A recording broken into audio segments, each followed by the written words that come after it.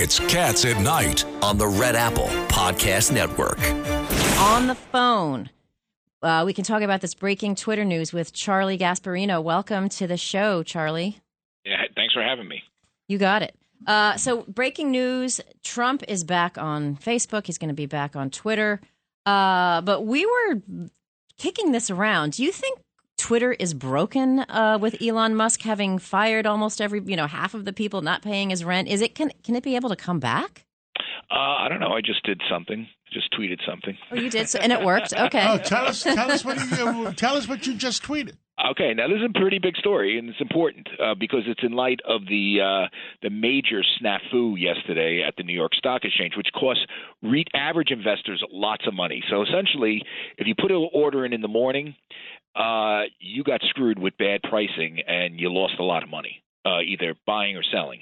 And so all the major brokerage firms are, let's say, not happy because their clients are not happy. We're talking probably $2 billion here, and it's pitting major brokerage firms. What happened? Don't assume everybody. We have 1 million listeners out there from Miami all the way up to Canada. Now, just so you know, I'm not an expert at exactly the plumbing of the market. Not a lot of people are. What happened? But what happened, if you put a trade in, say Monday night, you wanted to trade Amazon, you wanted to sell it, right? Yes. You do it through your discount brokers. The next day would happen, or you did it that morning, right before the market opened. If you sold it or bought it, and I think Amazon was one of the stocks. It was mostly these blue chip names. You got wrong pricing. Your pricing was bad. Why? And you lost some money. How bad? Significantly bad, way off the mark. Why, Charlie? So, and now why that happened? Apparently, somebody didn't press a button that allowed the system to kick in, where the guys on the floor would be able to process the order in the right way. Okay, so I'm being sort of 30,000 feet here because this stuff is very complicated. The plumbing isn't. What isn't complicated is that a lot of average people lost money. Your viewers, your listeners lost money, and now it's like open war at the New York Stock Exchange. The big brokerage firms are going crazy. They're demanding money back. Charles Schwab just put out a statement saying the New York Stock Exchange screwed us. I mean, they just sent me. This is Charles Schwab, not exactly, a company that average people don't deal with. So keep an eye on this. This is going to be a big issue, and a lot of people got screwed. We're talking about 2,824 securities that had bad pricing. Wow. And it's really a headache.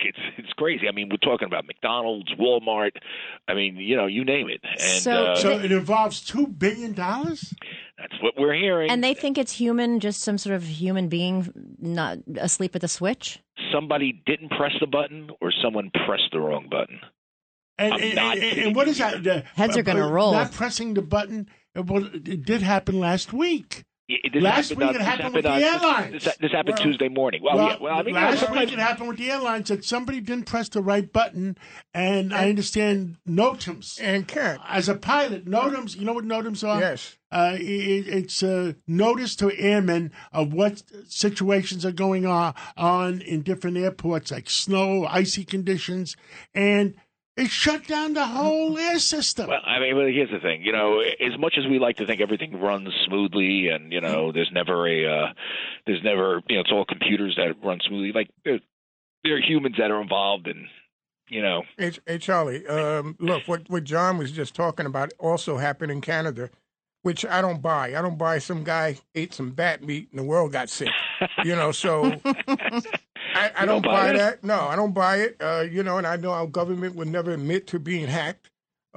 Is there a possibility this was a hack job? It's funny you say that. I don't want to say his name. He's a colleague, very famous colleague of mine who thinks the same thing. Oh, okay.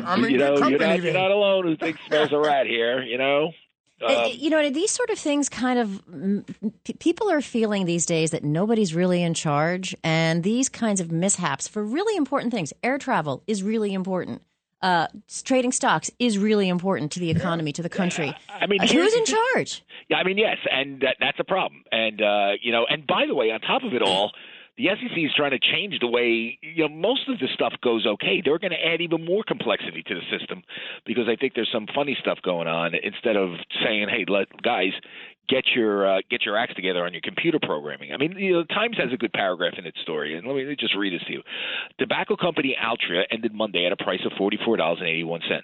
It opened Tuesday up over 15% at $51.57, which appeared to set the stock's lower trading limit 5% lower.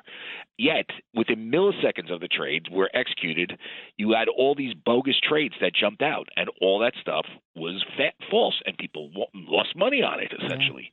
So that's what we're talking about here. This is crazy stuff, man. And it's understanding the guts of the market is not easy to explain to a layperson. But believe me, average people, pensioners, teachers, people who trade stocks. Everybody trades stocks these days. I don't because I cover so many of the companies. I can't trade the specific companies, but most people trade stocks. They got hurt in this thing.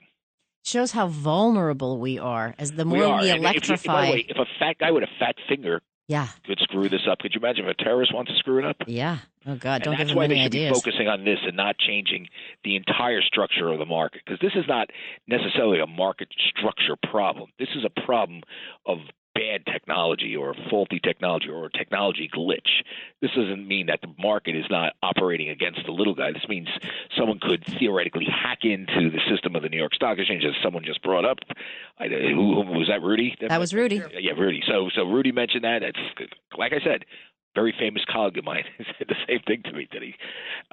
So that's something within the New York Stock Exchange, and it reverberated through the markets because, New York Stock Exchange sets the prices for the trading of not just the stocks on the stock exchange, but stocks that are New York Stock Exchange listed. They have the imprimatur of a listing of the New York Stock Exchange that could trade on other exchanges. So all this impacted all the other trades. Let me ask you a silly question. How about the people that trade within milliseconds? How did it impact them? It apparently did.